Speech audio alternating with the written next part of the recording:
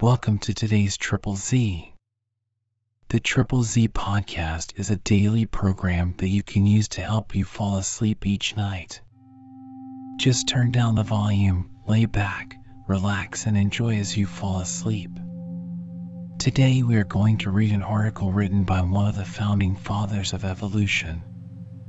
Alfred Russel Wallace, born on the 8th of January, 1823, died November 7th, 1913, was a British naturalist, explorer, geographer, anthropologist, biologist, and illustrator. He is best known for independently conceiving the theory of evolution through natural selection. His 1858 paper on this subject was published that year alongside extracts from Charles Darwin's earlier writings on the topic. It spurred Darwin to set aside the big species book he was drafting and quickly write an abstract of it, published in 1859 as On the Origin of Species. If you enjoy our program, please be sure to write us a review on your podcast platform and share us with a friend. You both might sleep just a little better at night. Our website is ZZZ, that's 3z's.media. You can also like and share our content on Facebook or our Instagram account ZZZ Media Podcast. Music for today's episode was provided by the Sleep Channel on Spotify. While Wallace believed in evolution, he also believed that higher level thinking came from God and vigorously defended modern spiritualism. Here we read his article entitled In Defence of Modern Spiritualism. Preface. The signs are that both the moral and the religious systems of the future will be greatly modified by the advance of science. They will be more and more conformed to the facts of nature, not only to the facts which a diligent materialism, working in a single direction, has brought to light, but to the transcendent facts which modern spiritualism has restored and proved. The one order of facts is incomplete without the other, and materialism is as surely doomed to be encircled and transfigured by the wider horizon of spiritualism as the Ptolemaic system of the universe was doomed to be superseded by the Copernican. Unpopular facts often encounter an opposition quite as persistent as that which follows unpopular theories, and so intelligent spiritualists are not disturbed by the antagonism which their facts have met with from the Huxleys, Tyndalls, Carpenters, and Buchners of our day. All these men, working as they are for science in their different ways, though under the disadvantage of an ignorance of certain phenomena of vast significance, are welcomed as fellow laborers in the cause of truth by spiritualists, for the latter, relying on their facts, are confident that genuine science includes them all, and that every new discovery must be in harmony with all that they hold as true. Opposition to the phenomena, proceeding as it does from lack of knowledge, simply indicates the magnitude and astonishing character of the facts themselves, which could excite such incredulity in the face of such overwhelming testimony.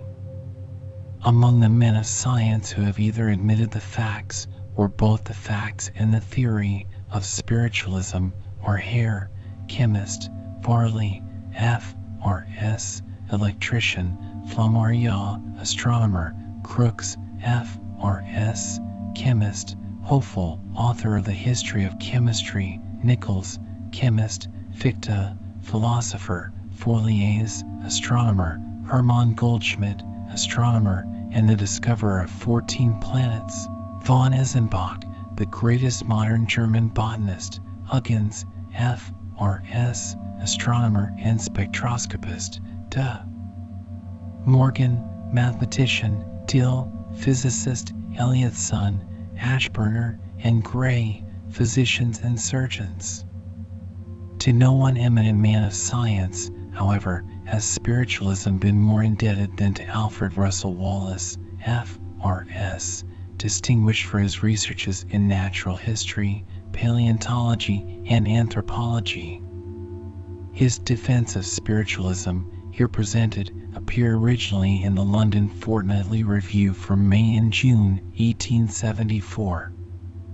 containing as it does the latest facts. No better tract for spiritualists to offer as an answer to their opponents has yet appeared. Mr. Wallace, though he arrived simultaneously with Mr. Darwin at similar conclusions in regard to the origin of species, differs from him on a most important point, for Mr. Wallace believes that a superior intelligence is necessary to account for man. His acquaintance with the phenomena of spiritualism must always give him, in the sweep and comprehensiveness of his anthropology, a great advantage over Mr. Darwin. Besides his great work on the natural history of the Malay archipelago and an account of his explorations on the Amazon, Mr. Wallace is the author of the theory of natural selection and of many valuable papers in scientific journals.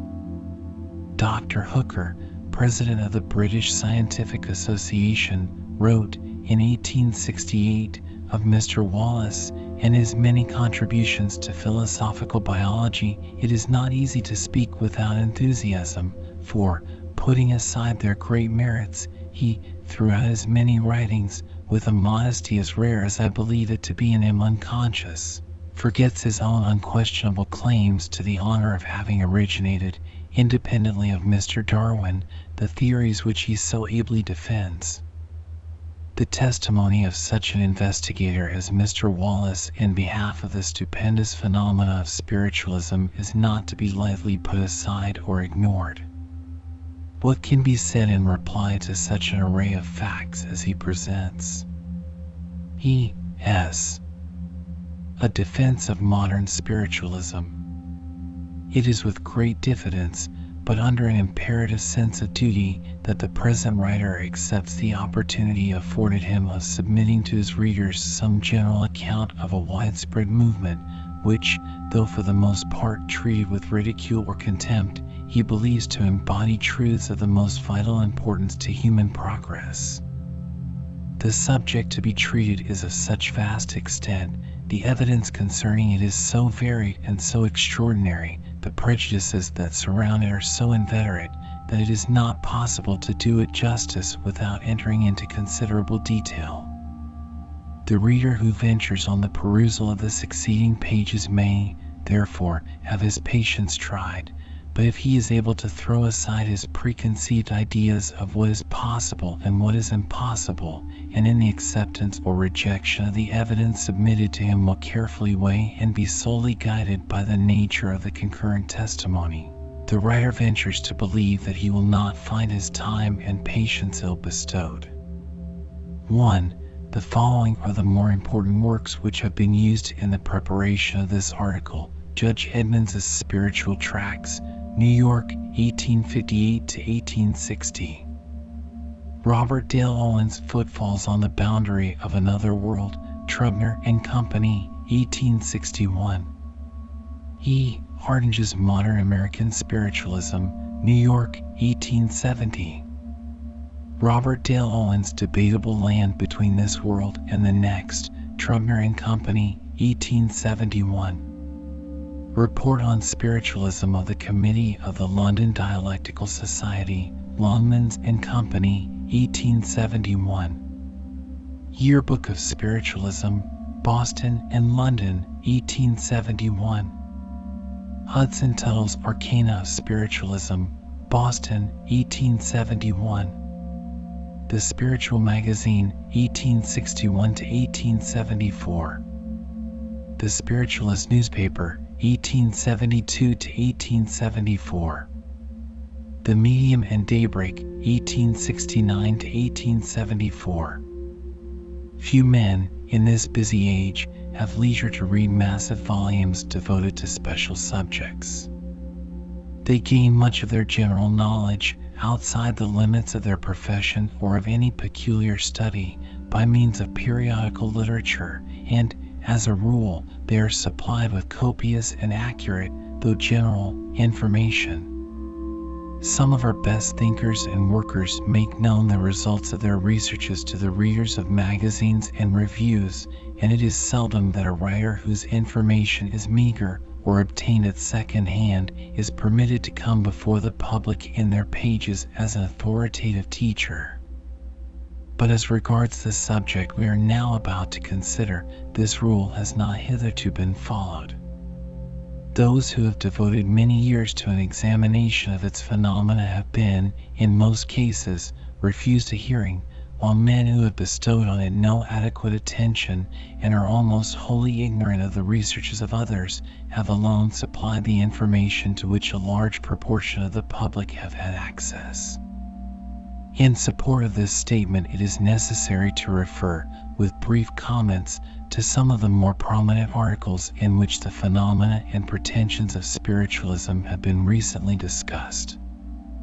At the beginning of the present year, the readers of this review were treated to experiences of spiritualism by a writer of no mean ability and of thoroughly advanced views.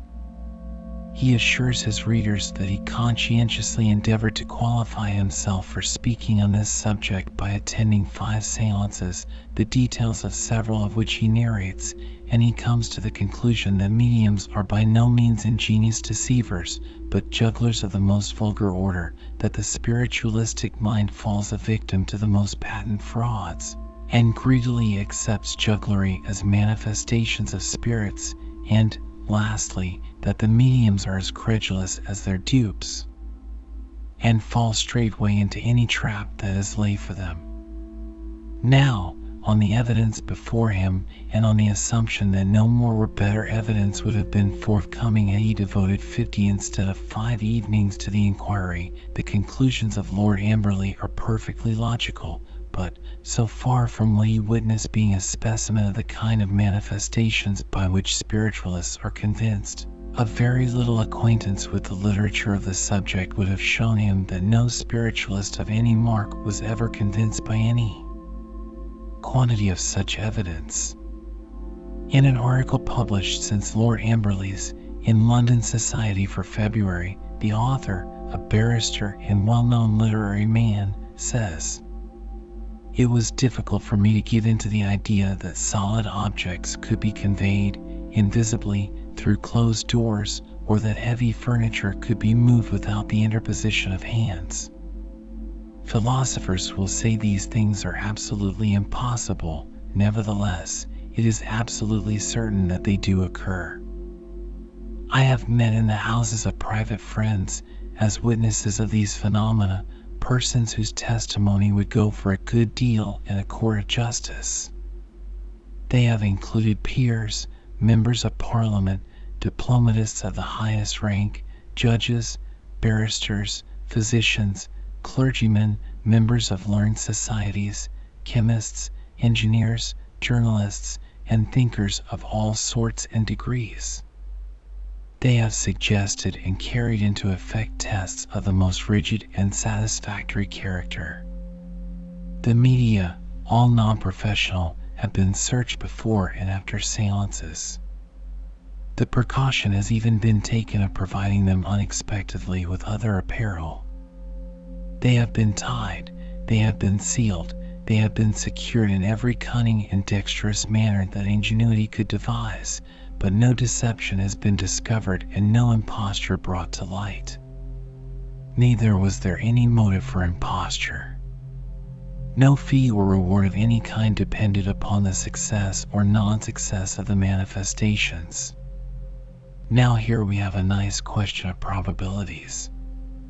We must either believe that Lord Amberley is almost infinitely more acute than Mr. Dunphy and his host of eminent friends, so that after 5 seances, most of them failures, he has got to the bottom of a mystery in which they, notwithstanding their utmost endeavors, still hopelessly flounder, or that the noble lord's acuteness does not surpass the combined acuteness of all these persons, in which case their much larger experience, and their having witnessed many things Lord Amberley has not witnessed, must be held to have the greater weight, and to show, at all events, that all mediums are not jugglers of the most vulgar order. In October last, the New Quarterly Magazine, in its opening number, had an article entitled "A Spiritualistic Seance," but which proved to be an account of certain ingenious contrivances by which some of the phenomena usual at seances were imitated, and both spiritualists and skeptics deceived and confounded.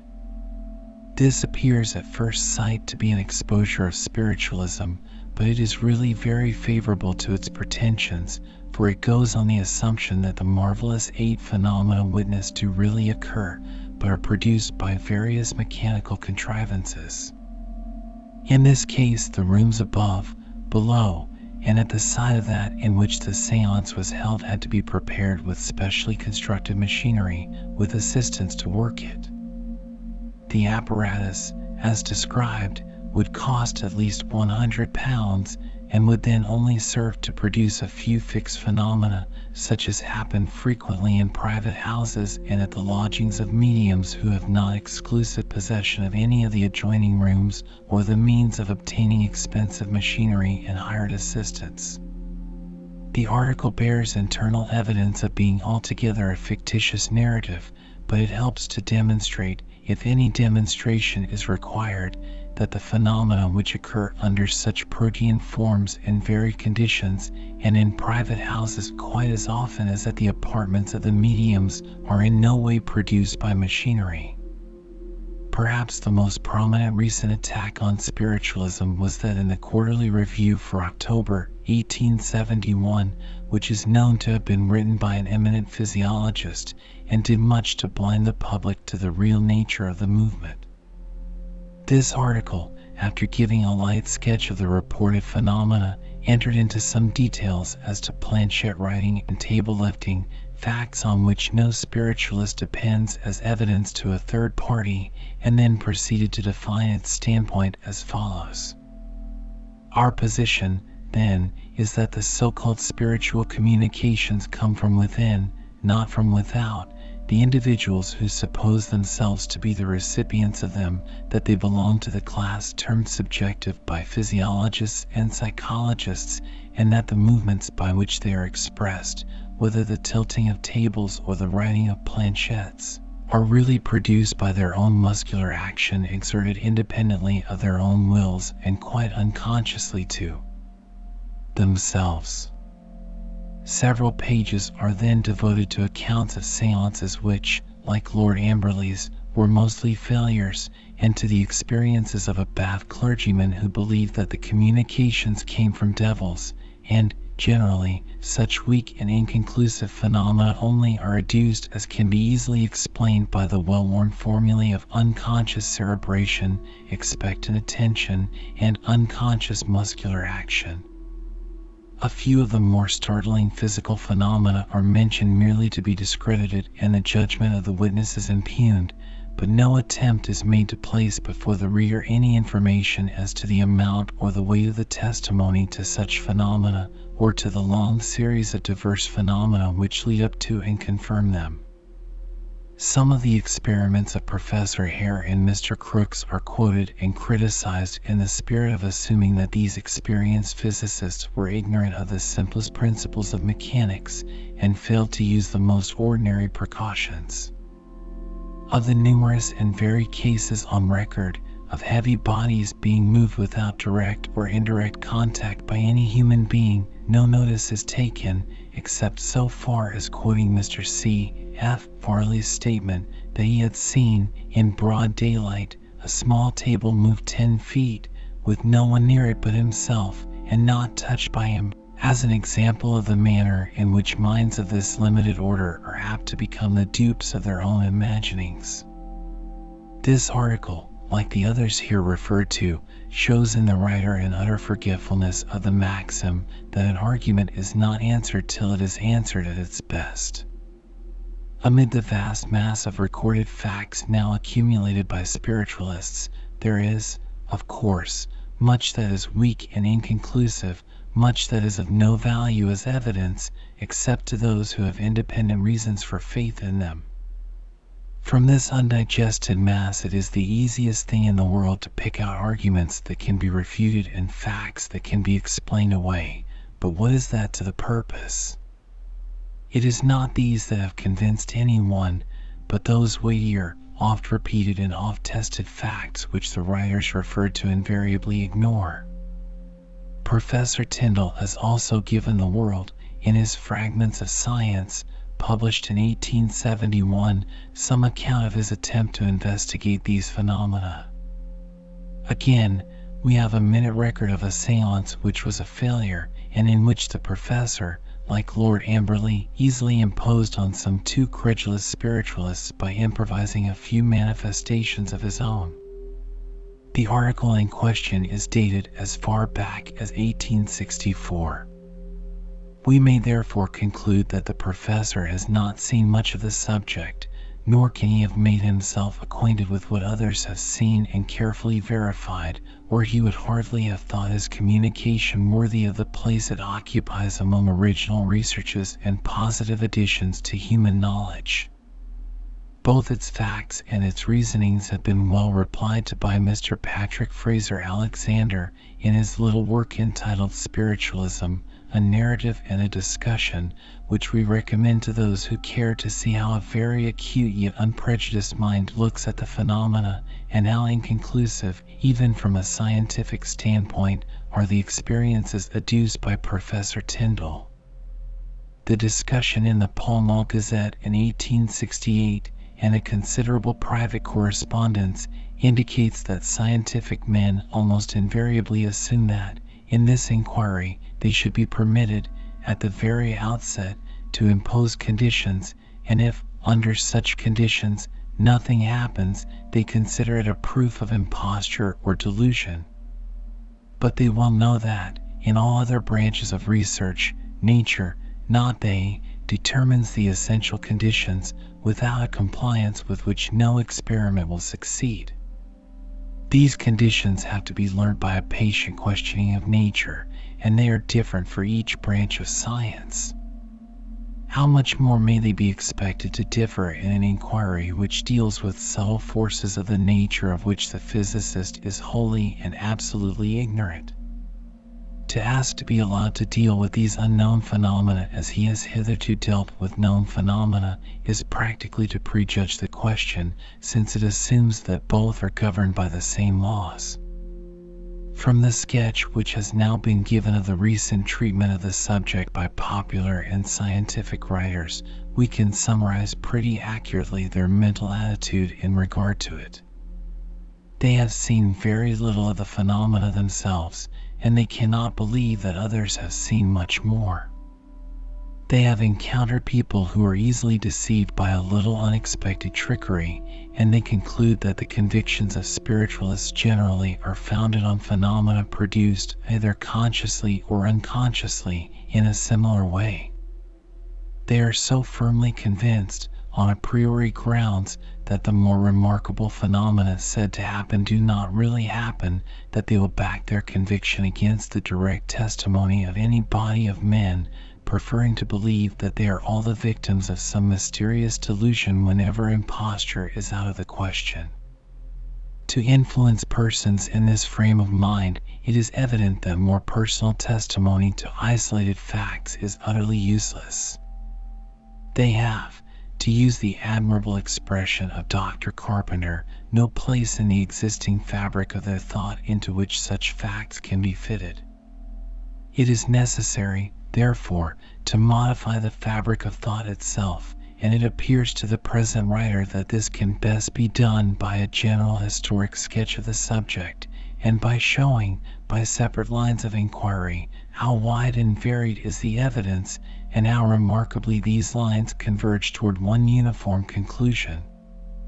The endeavor will be made to indicate, by typical examples of each class of evidence and without unnecessary detail, the cumulative force of the argument. Historical sketch.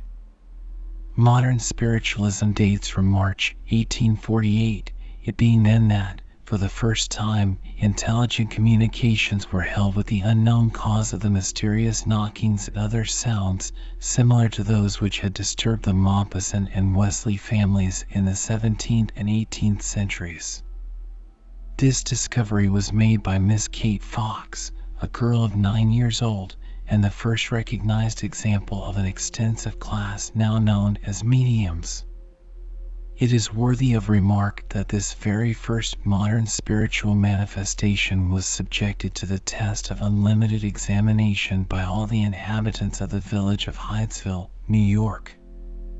Though all were utter skeptics, no one could discover any cause for the noises, which continued, though with less violence, when all the children had left the house. Nothing is more common than the remark that it is absurd and illogical to impute noises, of which we cannot discover the cause, to the agency of spirits. So it undoubtedly is when the noises are merely noises, but is it so illogical when these noises turn out to be signals, and signals which spell out a fact, which fact, though wholly unknown to all present, turns out to be true? Yet, on this very first occasion, 26 years ago, the signals declared that a murdered man was buried in the cellar of the house. It indicated the exact spot in the cellar under which the body lay, and upon digging there, at a depth of 6 or 7 feet, considerable portions of a human skeleton were found. Yet more, the name of the murdered man was given, and it was ascertained that such a person had visited that very house and had disappeared 5 years before, and had never been heard of since. The signals further declared that he, the murdered man, was the signaller, and as all the witnesses had satisfied themselves that the signals were not made by any living person or by any assignable cause, the logical conclusion from the facts was that it was the spirit of the murdered man, although such a conclusion might be to some in the highest degree improbable, and to others in the highest degree absurd. 2. It may be as well here to explain that the word spirit, which is often considered to be so objectionable by scientific men, is used throughout this article, or at all events in the earlier portions of it, merely to avoid circumlocution, in the sense of the intelligent cause of the phenomena, and not as implying the spirits of the dead, unless so expressly stated. The Mrs. Fox now became involuntary mediums, and the family, which had removed to the city of Rochester, were accused of imposture, and offered to submit the children to examination by a committee of townsmen appointed in public meeting. 3 committees were successively appointed, the last, composed of violent skeptics who had accused the previous committees of stupidity or connivance. But all 3, after unlimited investigation, were forced to declare that the cause of the phenomenon was undiscoverable. The sounds occurred on the wall and floor while the mediums, after being thoroughly searched by ladies, stood on pillows, barefooted, and with their clothes tied round their ankles. The last and most skeptical committee reported that they had heard sounds and failed utterly to discover their origin. They had proved that neither machinery nor imposture had been used, and their questions, many of them being mental, were answered correctly. When we consider that the mediums were 2 children under 12 years of age, and the examiners utterly skeptical American citizens, thoroughly resolved to detect imposture, and urged on by excited public meetings, it may perhaps be considered that even at this early stage the question of imposture or delusion was pretty well settled in the negative.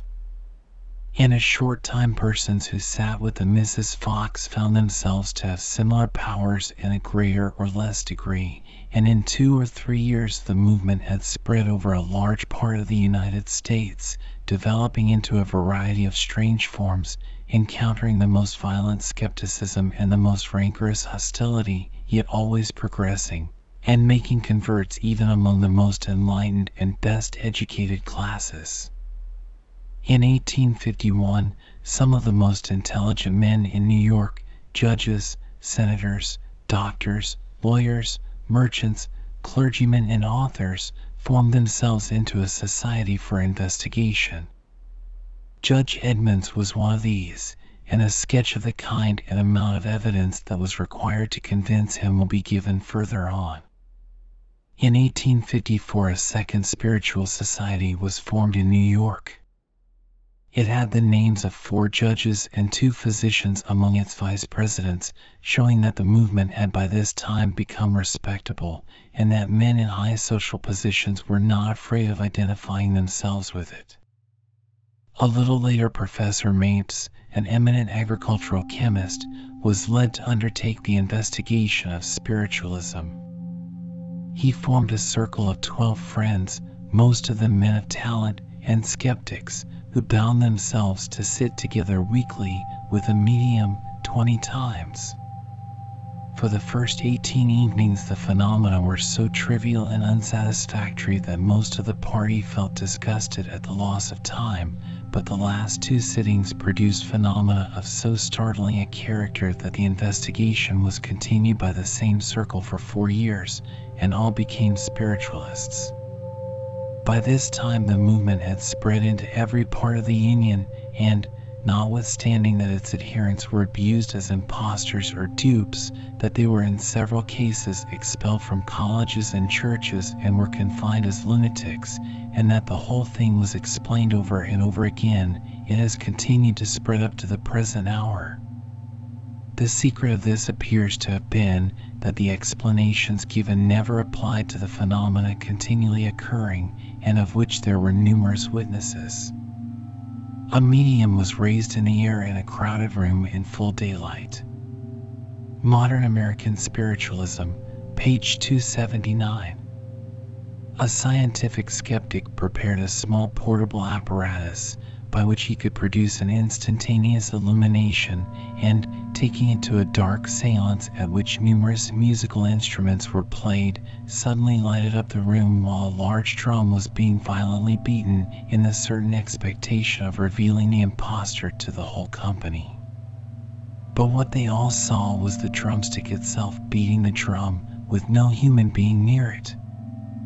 It struck a few more blows, then rose into the air and descended gently onto the shoulder of a lady. Same work, page 337. At Toronto, Canada, in a well-lighted room, an accompaniment to a song was played on a closed and locked piano. Same work, page 463. Communications were given in raised letters on the arm of an ignorant servant girl who often could not read them. They sometimes appeared while she was at her household work, and after being read by her master or mistress would disappear. Same work, page 196. Letters closed in any number of envelopes, sealed up or even pasted together over the whole of the written surface, were read and answered by certain mediums in whom this special power was developed. It mattered not what language the letters were written in, and it is upon record that letters in German, Greek, Hebrew, Arabic, Chinese, French, Welsh, and Mexican have been correctly answered in the corresponding languages by a medium who knew none of them. Judge Edmonds's Letters on Spiritualism, pages 59 to 103, appendix. Other mediums drew portraits of deceased persons whom they had never known or heard of. Others healed diseases.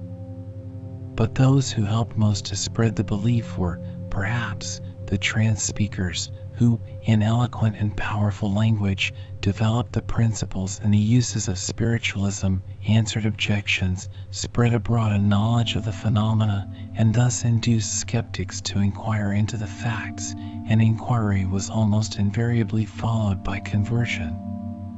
Having repeatedly listened to 3 of these speakers who have visited this country, I can bear witness that they fully equal and not unfrequently surpass our best orators and preachers, whether in finished eloquence, in close and logical argument, or in the readiness with which appropriate and convincing replies are made to all objectors. They are also remarkable for the perfect courtesy and suavity of their manner, and for the extreme patience and gentleness with which they meet the most violent opposition and the most unjust accusations.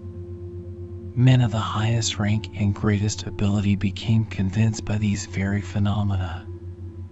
No amount of education, of legal, medical, or scientific training was proof against the overwhelming force of the facts, whenever these facts were systematically and perseveringly inquired into.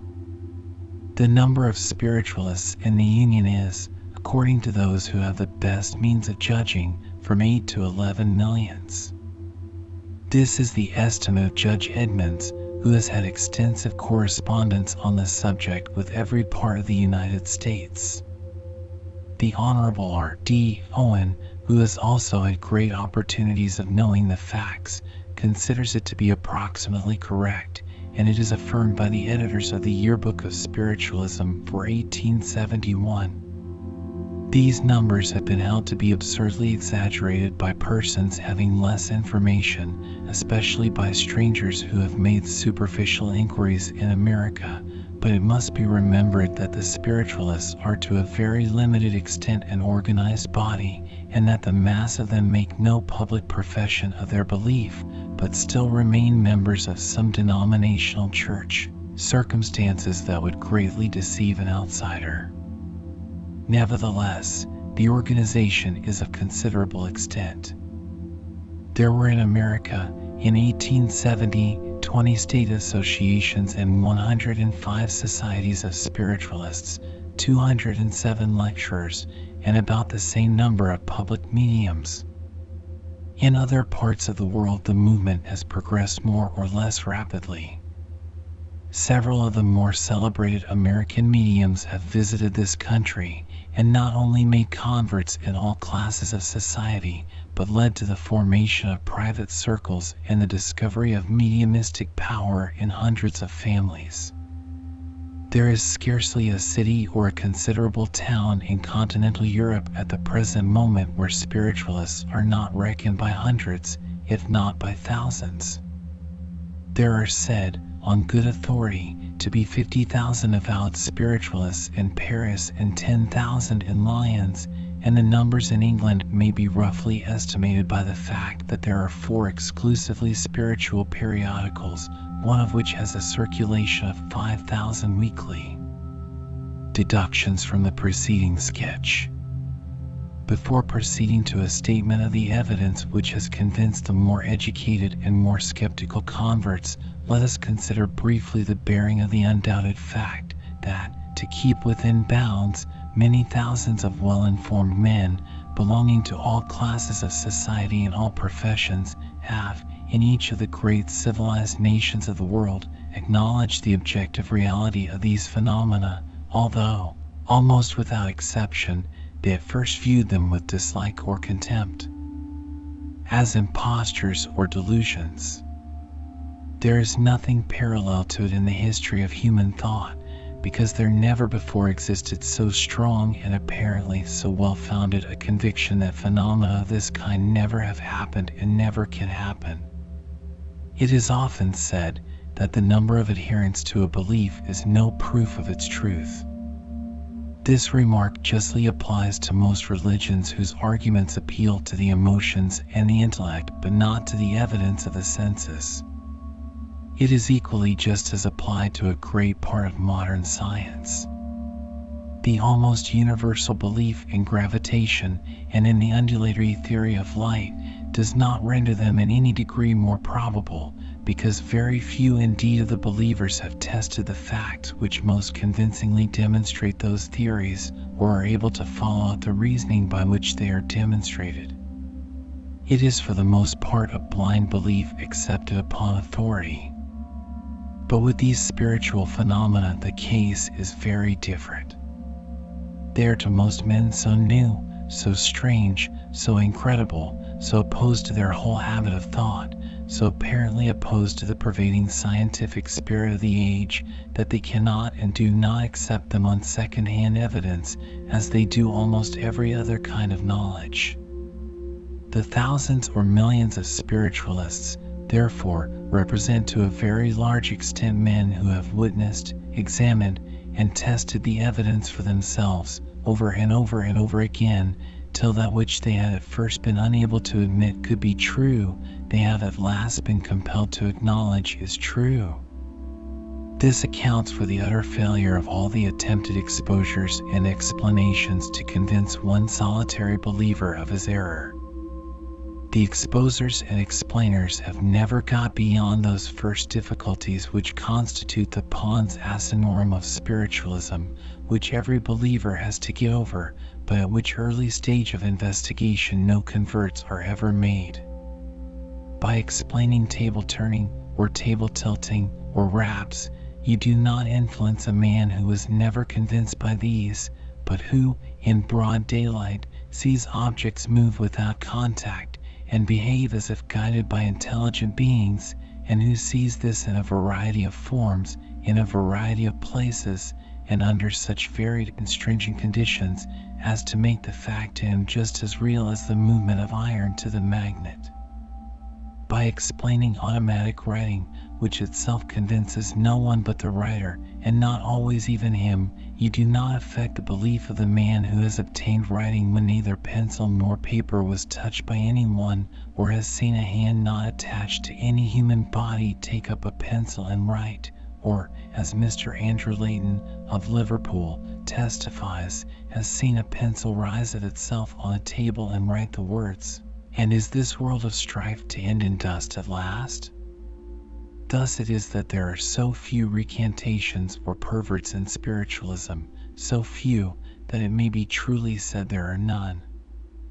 After much inquiry and reading, I can find no example of a man who, having acquired a good personal knowledge of all the chief phases of the phenomena, has subsequently come to disbelieve in their reality.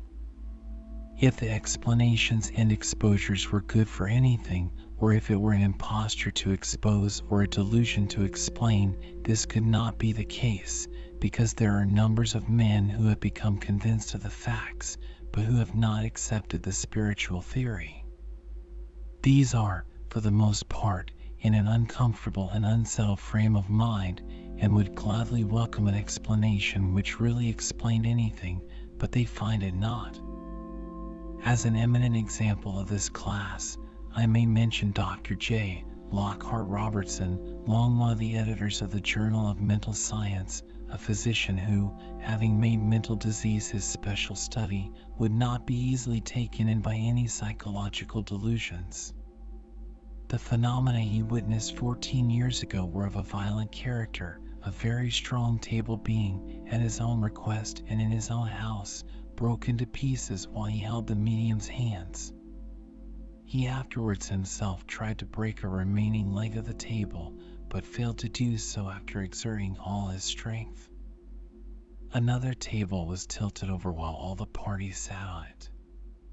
He subsequently had a sitting with Mr. Home, and witnessed the usual phenomena occurring with that extraordinary medium, such as the accordion playing most wonderful music without any human agency, a shadow hand, not that of any one present, which lifts a pencil and writes with it, etc., etc., and he says that he can no more doubt the physical manifestations of so-called spiritualism than he would any other fact, as, for example, the fall of an apple to the ground, of which his senses informed him. His record of these phenomena, with the confirmation by a friend who was present, is published in the Dialectical Society's Report on Spiritualism, page 247, and at a meeting of spiritualists in 1870 he reasserted the facts, but denied their spiritual origin. To such a man the quarterly reviewer's explanations are worthless, yet it may be safely said that every advanced spiritualist has seen more remarkable, more varied, and even more inexplicable phenomena than those recorded by Dr. Robertson, and is therefore still further out of reach of the arguments referred to, which are indeed only calculated to convince those who know little or nothing of the matter.